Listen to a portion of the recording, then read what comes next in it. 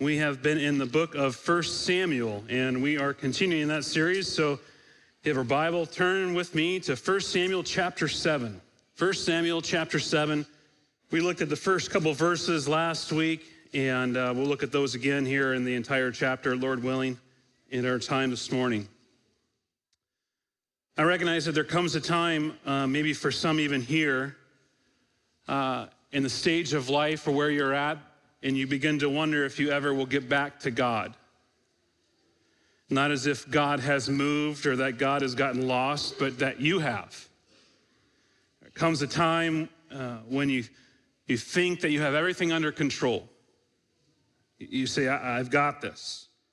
I'm good. And then one day you realize that you're not. You had very bright hopes and a great future, but life didn't work out the way that you thought it would. And now you live with regrets of how things have turned out. Your own regrets in life, but also the regrets of others weighing down on you. You thought we were the captain of our own life, the commander, and now when it's all come to fruition, all we have done is make a shipwreck of our lives. And we now live in a wasteland of what might have been. And whether this has come as a result of your poor choices or just the result of living in a sin-cursed world, finding yourself wondering, can this ever turn for the better? Can I find God, or maybe more pressing, can he find me? Can he save me?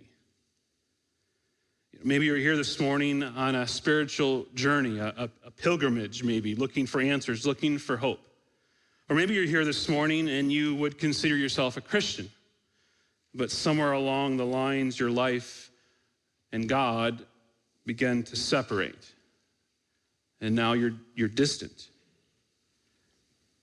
This morning, friends, as we come back to 1 Samuel, we come to a people who are in the same boat, who have now journeyed far away from God and are looking for a way back.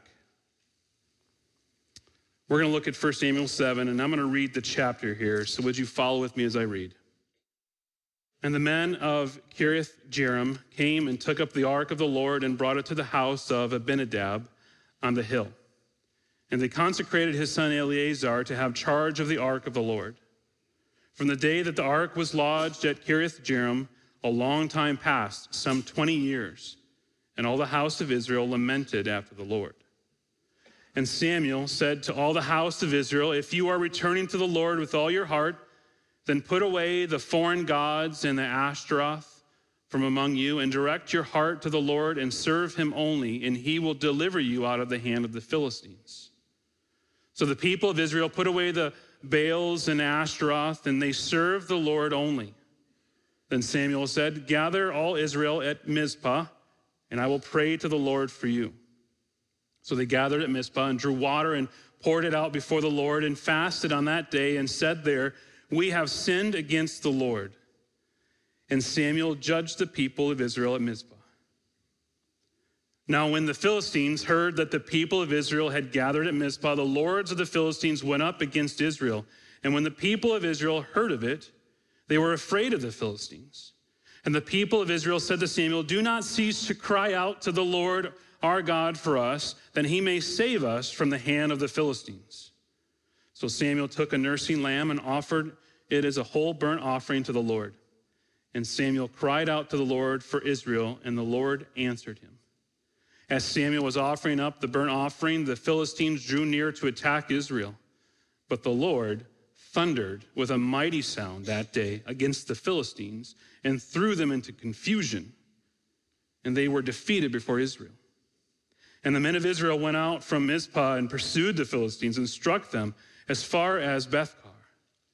Then Samuel took a stone and set it up between Mizpah and Shen and called its name Ebenezer, for he said, till now the Lord has helped us. So the Philistines were subdued and did not again enter the territory of Israel.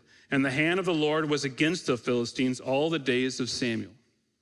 The cities that the Philistines had taken from Israel were restored to Israel, from Ekron to Gath, and Israel delivered their territory from the hand of the Philistines. There was peace also between Israel and the Amorites. Samuel judged Israel all the days of his life. And he went on a circuit year by year to Bethel, Gilgal, and Mizpah, and he judged Israel in all these places. And he would return to Ramah, for his home was there, and there also he judged Israel, and he built there an altar to the Lord.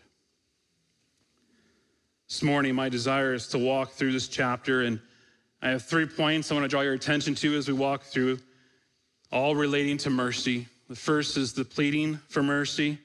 Next, the experiencing mercy. And third, the remembering mercy. Before we look at that, would you join me in prayer? Father, we come before your throne as a needy people. We need you. We recognize again this morning as we have gathered here in this place to worship you that we continue to need you.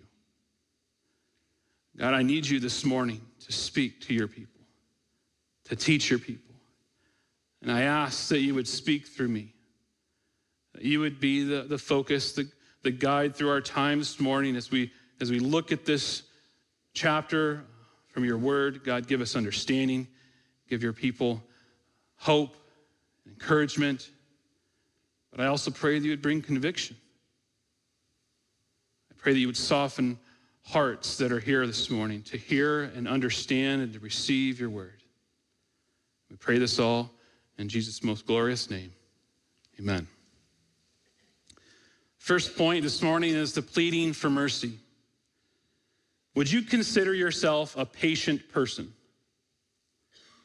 I think we jokingly say time and again that we need more patience, and as soon as we get the words out, we're impatient as how slow that happens in our life. I think as humans, we struggle with patience, partly because we're time-oriented creatures. We live within time barriers, and we seem not to like it. But God doesn't live within those parameters. He is time-free. He is not obligated by time. We are. And because of this, God is patient. I think we see the patience of God in this chapter. Last week, we left off at verse 2 of chapter 7, and it reveals again the ark coming back to God's people and where it lands. And then in verse 2, it says, from the day that ark was lodged at Kiriath Jearim, a long time passed, some 20 years, and all the house of Israel lamented after the Lord. 20 years passed. 20 years. Wonder what that 20 years was. We're not really sure. It says now they're lamenting. It might have been in 20 years full of lamenting, sadness, wailing, seeking. Seeking what? Well, it says here in the verse 2, they were lamented after the Lord. They yearn for the Lord now.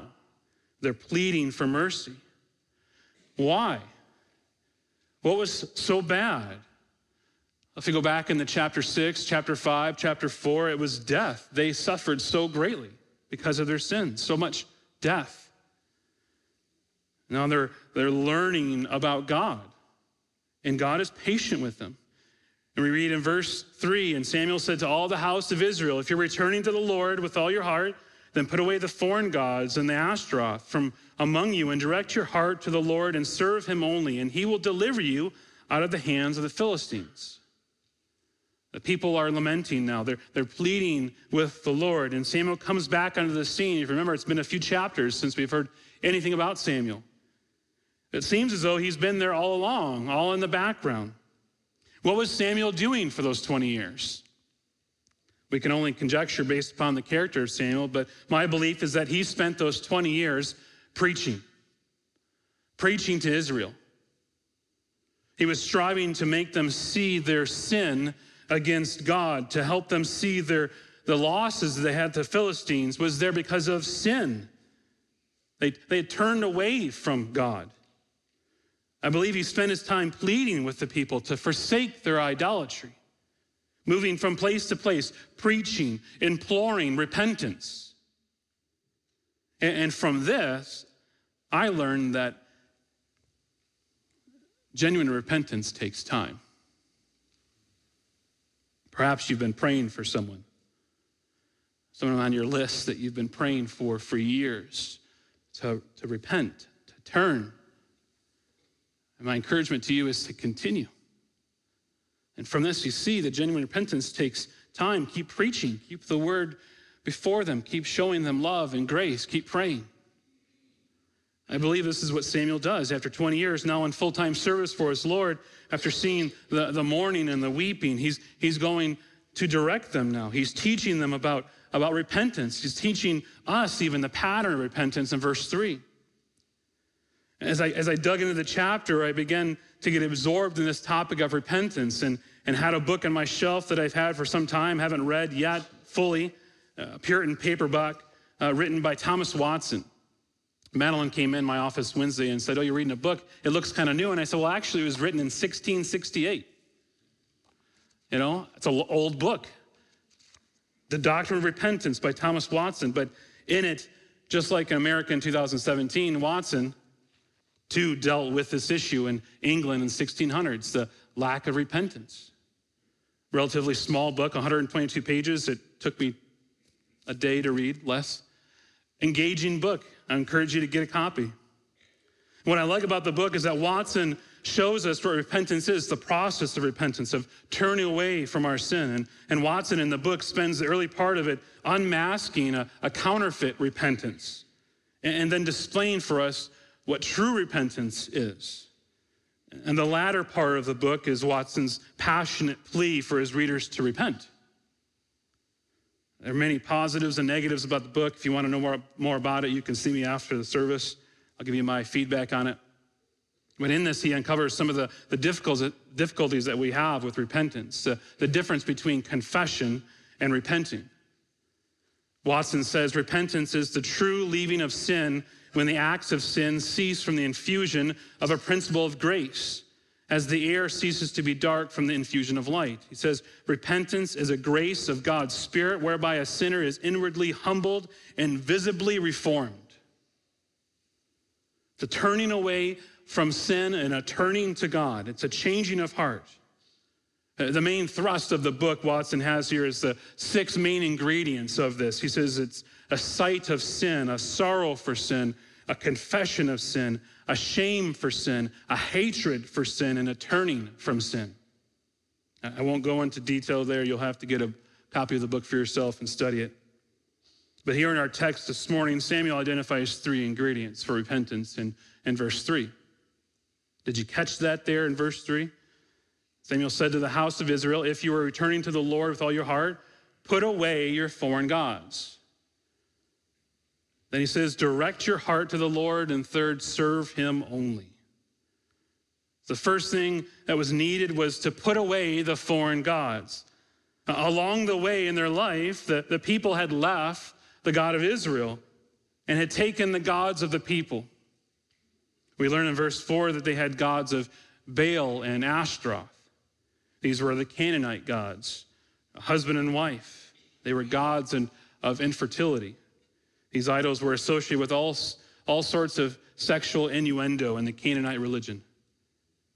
It shouldn't be shocking to us that they're the gods that they gravitated to as we've studied Eli and his sons and the practice in the tabernacle. But he says to them in this, are you serious about God? Are you serious about following Yahweh? Then put away the foreign gods. He's instructing them to abandon their idols, to leave it, to turn your back on it. It's a physical action that the people needed to take. They couldn't continue to hold on to their idols and serve the living God. Genuine repentance is a tangible repentance. It's concrete. We can see it. For them, they had to put away their idols and worship the only God, Yahweh. So I think when I need to ask, what idols do you cling to?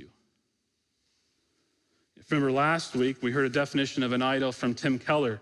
He writes that an idol is anything more important to you than God, anything that absorbs your heart and imagination more than God, anything you seek to give you what only God can give. Is there anything in your life that is more important to you than God?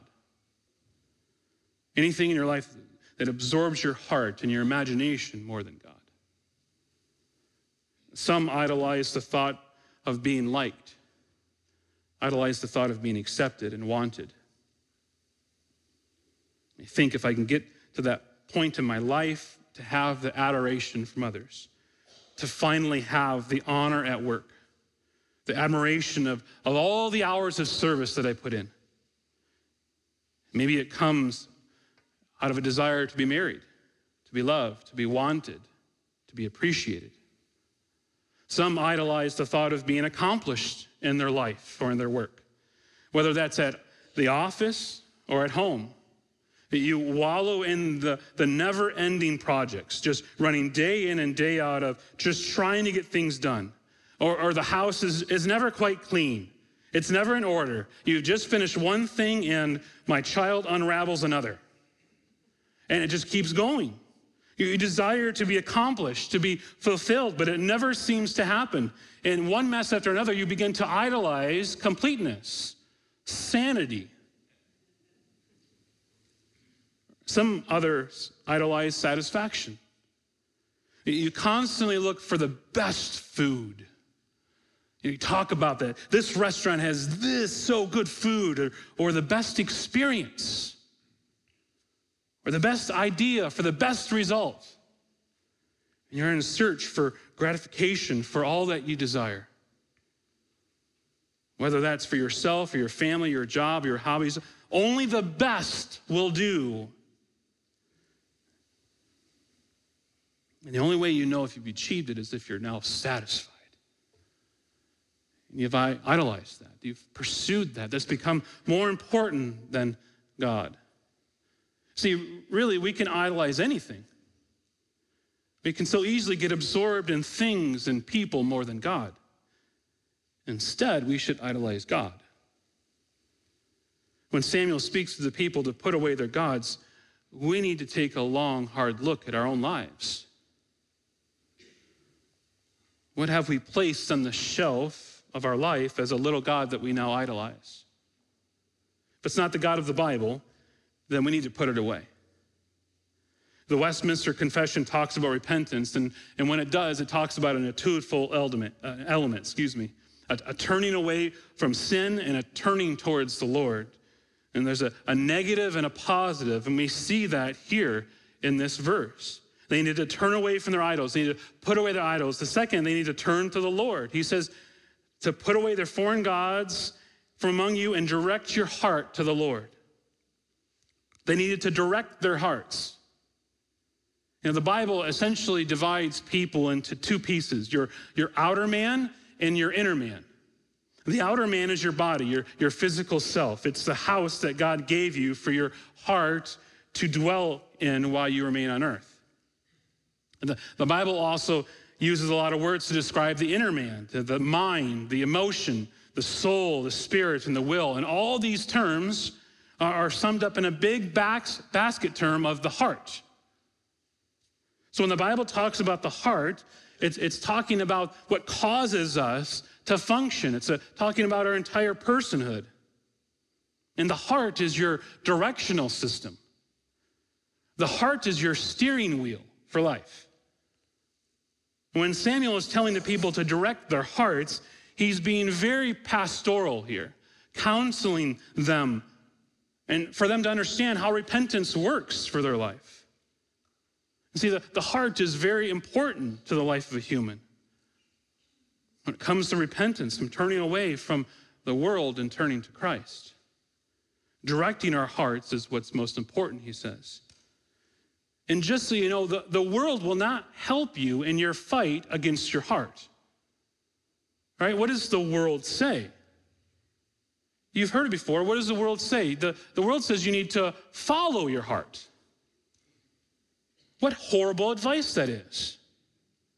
Because if you read the Bible, you recognize there's some things about your own heart. You know, actually, the world has no idea of what repentance is. It's solely a Christian thing. In fact, I just did a Google search, just the word repentance, and I found no articles on CNN about repentance.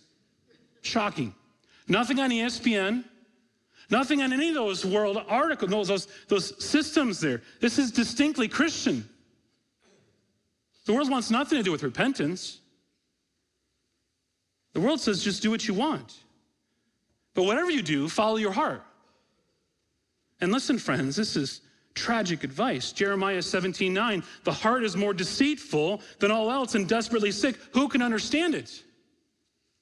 We cannot follow our heart because our hearts do not naturally follow God. They follow us. They follow what we want, what we desire. Oh, he's right here. He says we direct our hearts. We teach our hearts the truth of the scriptures. Our hearts are directed by the word of God, not by feeling and emotion only. No, it's by what God's word says. So Samuel here, after the negative of removing the idols, there needed to be a positive. They need to commit themselves. And the idea that he's communicating here is a tenacious determination to remain faithful and loyal to God. It's the opposite of being stubborn and rebellious. In the New Testament, we read about it in Matthew's gospel, Matthew 6:24, no one can serve two masters, for either he will hate the one and love the other, or he will be devoted to the one and despise the other. You cannot serve God and money, or fill in the blank. Power, prestige, comfort. So the question today is, who will you serve? God or man? Stuff, comfort. So the first two ingredients here, to put away the gods and direct their hearts. And the third is there in verse 3. It says, put away the foreign gods and direct your heart to the Lord and serve him only. The third thing, to serve him only. And he will deliver you out of the hand of the Philistines. And from this, friends, we understand and recognize that God is incredibly jealous. There are two words for jealous, two meanings for jealous in the English language. The word that we naturally go to in our minds is the word envy. When we think of jealousy, we think of envy. So when you say you're jealous, it can mean that you're envious of someone's beauty or their money, or you're mad at them because they have something that you think you should have. And so usually it's a self-absorbed thought. But there's another way that the word is used in English. It doesn't mean to be angry at someone or wish that you have what they have. It means that you're passionate for someone or passionate for something. To be committed to someone or something. To be jealous for something is to be passionate and committed. It's a positive thing. And so what we see here is God is incredibly jealous for us. And it's in the positive. That we serve him alone. Just like in a marriage relationship, there's jealousy there that needs to be there that's holy. The wife is jealous for the husband, meaning it's him and him alone. And the husband is jealous for the wife. It's her and her alone. It's a positive thing. And nothing comes in between. It's the same with us and God. He's jealous for us. We don't get distracted by other things. We don't add things. We don't substitute things. We have this narrow focus. It's God and God alone. That's what it means to be a Christian. There's no other loves that supersede our love for him. It's God. It's always been God. And this is the standard that's laid out for us in Scripture. And this is what Samuel is asking the people here in regards to this genuine repentance, that they serve God and serve God alone. So we see the response in verse 4. The people of Israel put away the Baals and the Ashtaroth, and they serve the Lord only. And they follow the leadership of Samuel, and they put away their gods. And then in verse 5, then Samuel said, gather all Israel at Mizpah, and I will pray to the Lord for you. So they gathered at Mizpah and drew water and poured it out before the Lord and fasted on that day and said there, we have sinned against the Lord. And Samuel judged the people of Israel at Mizpah. The drawing of water and pouring it out is something that we don't read about anywhere else in the New Testament that I could find. And because of it, it's hard to have any concrete understanding of what they're doing, but one would guess it was a symbol of their confession of sin, and they're pouring out of their selfish desires to serve God and serve him alone. You notice there they've agreed with God. They say, we have sinned against the Lord. And this is necessary for repentance. It isn't a feeling. It's not that you're argued into it. It's agreeing with God that we have sinned. And you can't repent unless you agree with God that you've sinned. This passage is the beginning of Samuel's ministry as he leads the people back into a right relationship with God. So first, we've seen they plead for mercy. The second is they experience mercy. Second, experiencing mercy. In verse 7, when the Philistines heard that the people of Israel had gathered at Mizpah, the lords of the Philistines went up against Israel. And when the people of Israel heard of it, they were afraid of the Philistines. It seems that the Philistines are always coming. Right? They're always coming. And they hear the rabble-rousing probably of what's happening, and they're afraid now. They're going to come and attack us. So before that happens, they assemble and go. And in verse 8, the people of Israel said to Samuel, "Do not cease to cry out to the Lord our God for us, that he may save us from the hand of the Philistines." They recognize that they're coming. They also realize that prayer is their only hope. They have no power in themselves. So they come to Samuel, their intercessor, and they ask him to intercede for them, to pray to God. So verse 9, Samuel took a nursing lamb and offered it as a whole burnt offering to the Lord, and Samuel cried out to the Lord for Israel, and the Lord answered him. And maybe you're here this morning and you feel like the world is unraveling around you. Things are not going the way that you think they should. And really what's happening is your plans are unraveling around you. But through it all, God is still holding you together. It made me think in that moment, what is it like to be God? He's never worried. He never is concerned. He doesn't ever fret. All and every one of his thoughts are holy.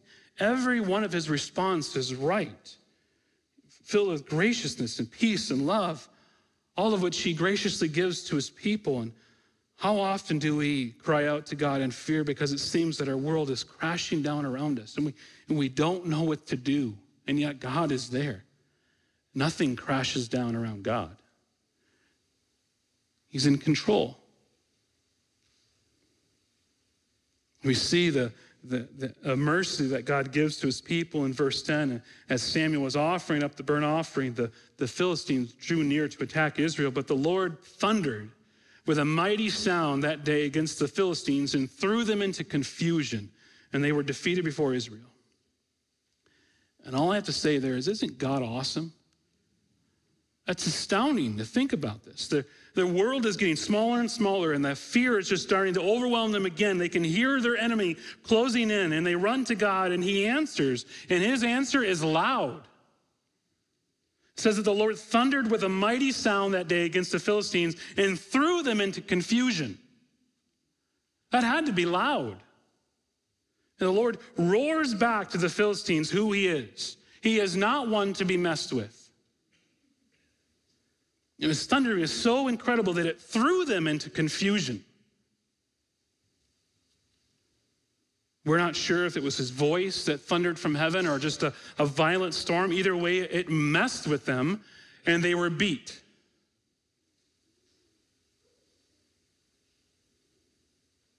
Why is it that prayer is looked at as a last resort?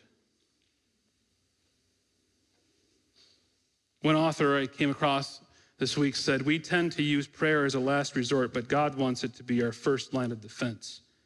We pray when there's nothing else we can do, but God wants us to pray before we do anything. Most of us would prefer, however, to spend our time doing something that will get immediate results. We don't want to wait for God to resolve matters in his good time because his idea of good time is seldom in sync with ours." That hurts. I'll just be honest. Because I always think my time's best. And I'm sure you do too. This was Israel. And they were proficient at acting before going to God. But how about you, my friends? Are you an expert at trying to solve a problem before going to God? so quick to post things on Instagram, on Facebook and Twitter, our issues. But do we treat prayer with the same sense of urgency? And here, God brings Israel to their knees. And listen, it's a wonderful thing. It's a great place to be. And maybe you're here and God has brought you to your knees, to a hard place, and you're surrounded by your enemies. You're not sure which way to turn or how you're going to get out of the mess that you're in. It may be your fault, it may not. And now you're beside yourself, and you've come here this morning, either by habit or by chance. And you're dejected, you're despondent. You don't know where to turn. And friends, this is a good place to be. Because the answer is in the text. The answer is in Scripture here. Do you see the answer? Samuel calls out to the Lord, and he answers. If you're here this morning and that's the situation that you're in, you need to underline verse 9. God answers. It brings you hope that God hears. He hears your prayers. He hears you when you're despondent, when you're troubled, when you're discouraged. And the challenge for us is to remember that we need to go to God first, not as a last resort. And so they plead for mercy. They experience mercy in tremendous ways, but Samuel's not done. The last is they need to remember mercy. Verse 11, and the men of Israel went out from Mizpah and pursued the Philistines and struck them as far as below Bethkar. Then Samuel took a stone and set it up between Mizpah and Shen and called its name Ebenezer. For he said, till now the Lord has helped us. So the Philistines were subdued and did not again enter the territory of Israel. And the hand of the Lord was against the Philistines all the days of Samuel. He set up a stone. Why? Why did he do that? You know, again, Samuel's being very pastoral here. He knows what men and women are like, and he knows that we will forget. We are a forgetful people. Can you admit that this morning? We forget God's mercies in our life. And don't tell me that you don't. Because every time you complain or grumble in life, you are forgetting God's mercies in your life. We do it all the time. You might have done it this morning already. So Samuel sets up a stone and he calls it Ebenezer, the stone of help.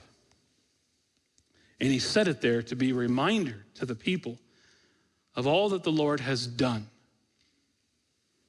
We're going to sing about this here at the end of the service, about our Ebenezer. When I was in college, I took a trip with some friends to visit a family of one of my classmates. Their parents were missionaries in Puerto Rico. And at the first meal, we pulled up on their large table because they would always have guests. And as we sat down and just had a light conversation, I noticed to my left, as I was sitting, there was this square shelf on their wall. And it had individual cubbies, and it was a large shelf. And in each cubby on this shelf held an item. And as I looked more closely, I noticed that none of them matched. And in fact, it was weird. So during dinner, I would join in the conversation, but I was always just drawn to the shelf. And I would look at, as best I could without being completely obvious, that I was confused by the shelf and trying to decipher what it all meant. In one cubby, there was a Matchbox car that was all beat up in there. And another, I could see a ticket stub from something else. Another cubby was a broken teacup, and another one was a lock of hair. And honestly, by the time that dessert rolled around, I was quite scared. Staying in their house, are they going to come cut off some of my hair at night? What have I gotten into? And so we were finishing dessert, and the father, the missionary Don, noticed me noticing the shelf, and he piped up and asked, I bet you're really curious about that shelf. what all that stuff is, right? And I said, yeah, I'm most definitely intrigued. And his wife chimed in and asked, go ahead, pick an item that you see, and I'll tell you why it's up there. And I said, well, since you've asked, what's up with the hair? And they laughed, proceeded to tell a story. They were on deputation at one point earlier, years ago, as they were raising support to go to South Africa, and they were finishing a Sunday night meeting in a small church in West Virginia. And they had made their way outside, the family and the congregants, and they were mingling and discussing the ministry and what was happening. And they noticed that their youngest was not with them. And the next thing they recognized was a loud screaming horn racing by. And they look over and they said all they could see was a flash of blonde hair and a large truck racing down the road. And the daughter, my classmate actually, was 2 or 3 at the time, had chased a ball into the street. And the moment right before she would get struck, her brother sees it and grabs her.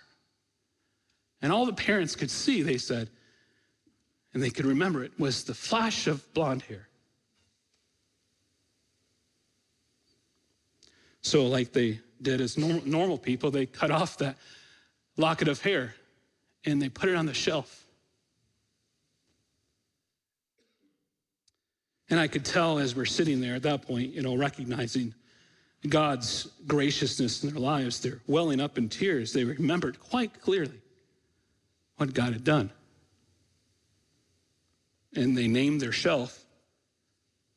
Go ahead and tell me, what'd they name it? Ebenezer.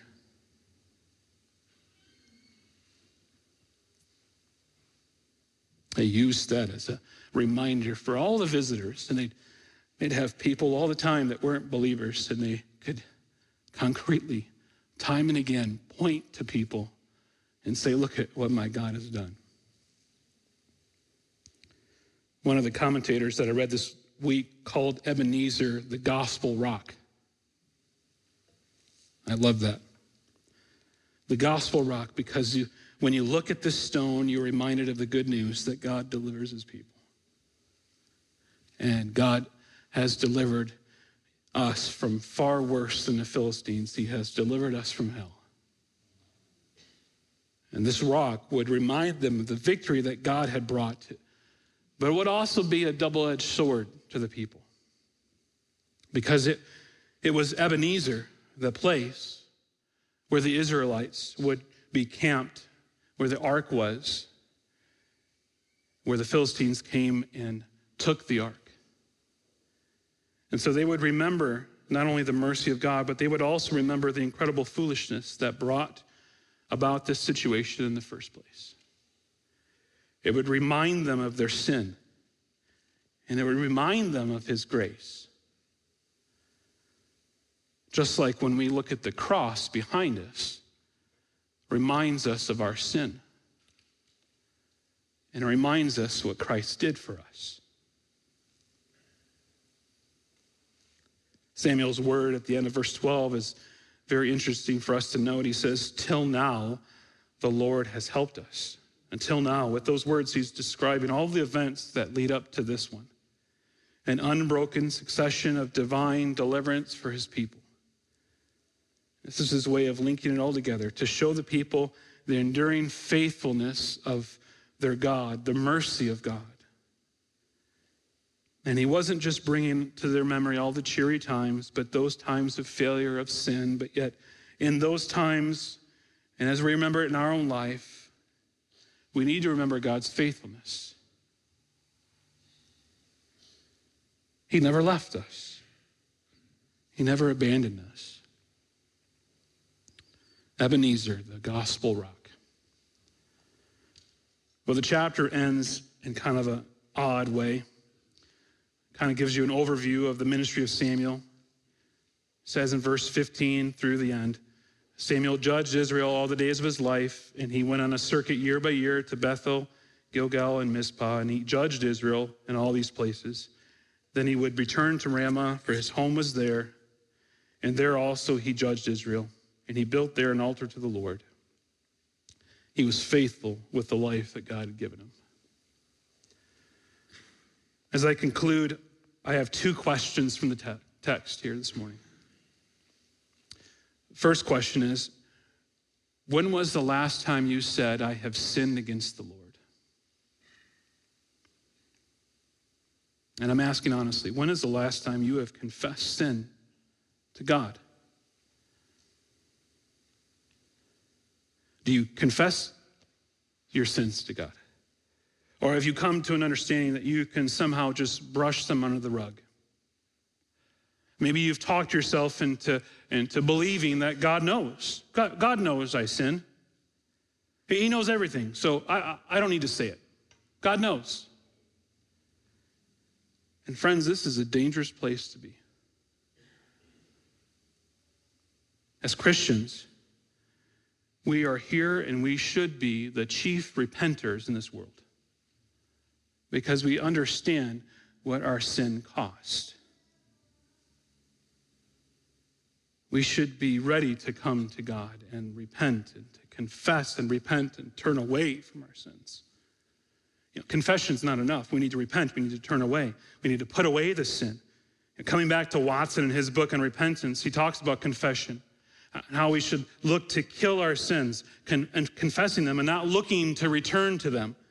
He quotes one of the early Greek fathers, Origen, who says, he calls confession the vomit of the soul, whereby the conscience is eased by that burden which did lie upon it. Now, when we have vomited up our sin by confession, we must not return to this vomit. There's a word picture for you. Who would want to return to that?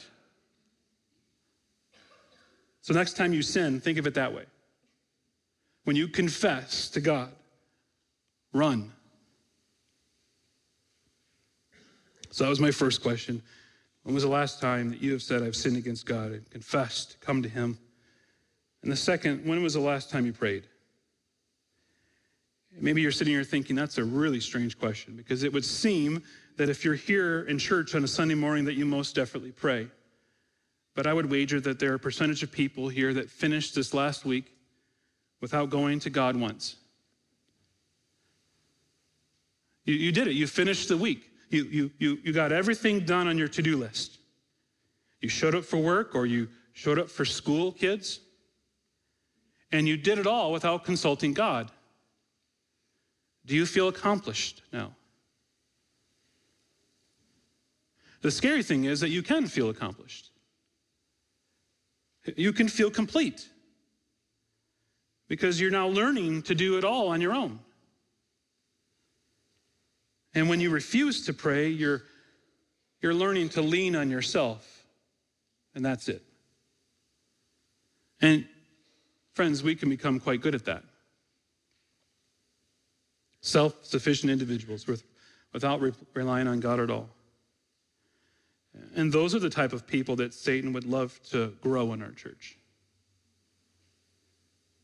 If Satan could just get you here each week to fill you up with good music and a sermon, then for you to leave and not change, not read your Bible, not pray, he would be thrilled. In fact, he would love for you to continue to come to the church for the rest of your life. As long as you don't obey, as long as you don't pray, as long as you don't read your Bible, he would love for that to happen. Have any of you ever read the book by C.S. Lewis, Screwtape Letters? A novel written from this vantage point of a demon to the young nephew. He writes, "Indeed, the safest road to hell is the gradual one, the gentle slope, the soft underfoot, without sudden turnings, without milestones, without signposts." He says this too, "The best thing where it is possible is to keep the patient, that's us, from the serious intention of praying altogether. When the patient is an adult, recently reconverted to the enemy's party like you, man, this is best done by encouraging him to remember or to think he remembers the parrot-like nature of his prayers in childhood. At the very least, they can be persuaded that bodily position makes no difference in their prayers, for they constantly forget what you must always remember, that they are animals and that whatever their bodies do affect their souls. It is funny how mortals always picture us as putting things into their minds. In reality, our best work is done by keeping things out."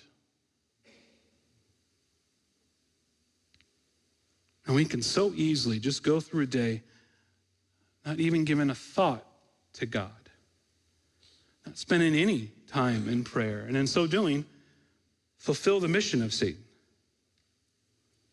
And so I ask, do you pray? When was the last time you prayed? And if you are praying, friends, don't lose heart. God will answer in his time. We know that God will answer us when we come to him in prayer because one terrible day, he did not answer Jesus when he called. Jesus' prayers were given the rejection that we sinners deserve so that our prayers could have the reception that he deserved. We have access to God because of what Jesus did for us on the cross. So let's not spend another day without spending time in prayer. Let's resolve to leave this place to be people that pray, not as a last resort, but as the first and foremost, day in and day out. Let's pray now. Father, I thank you for this morning. And God, I thank you for the challenge of your word, the challenge to my heart, my life this week, the areas of my life where you've brought conviction and areas where I need to grow. And God, I pray for the same of your people here. May they be challenged by your word this morning. God, I ask that we would be people of prayer. That we would be saturated with your word when we go to you in prayer. God, help us to do this. Encourage us, remind us when we forget, when we get distracted, when we think other things are more important or pressing in on us. God, help us. Remind us that we need to talk with you.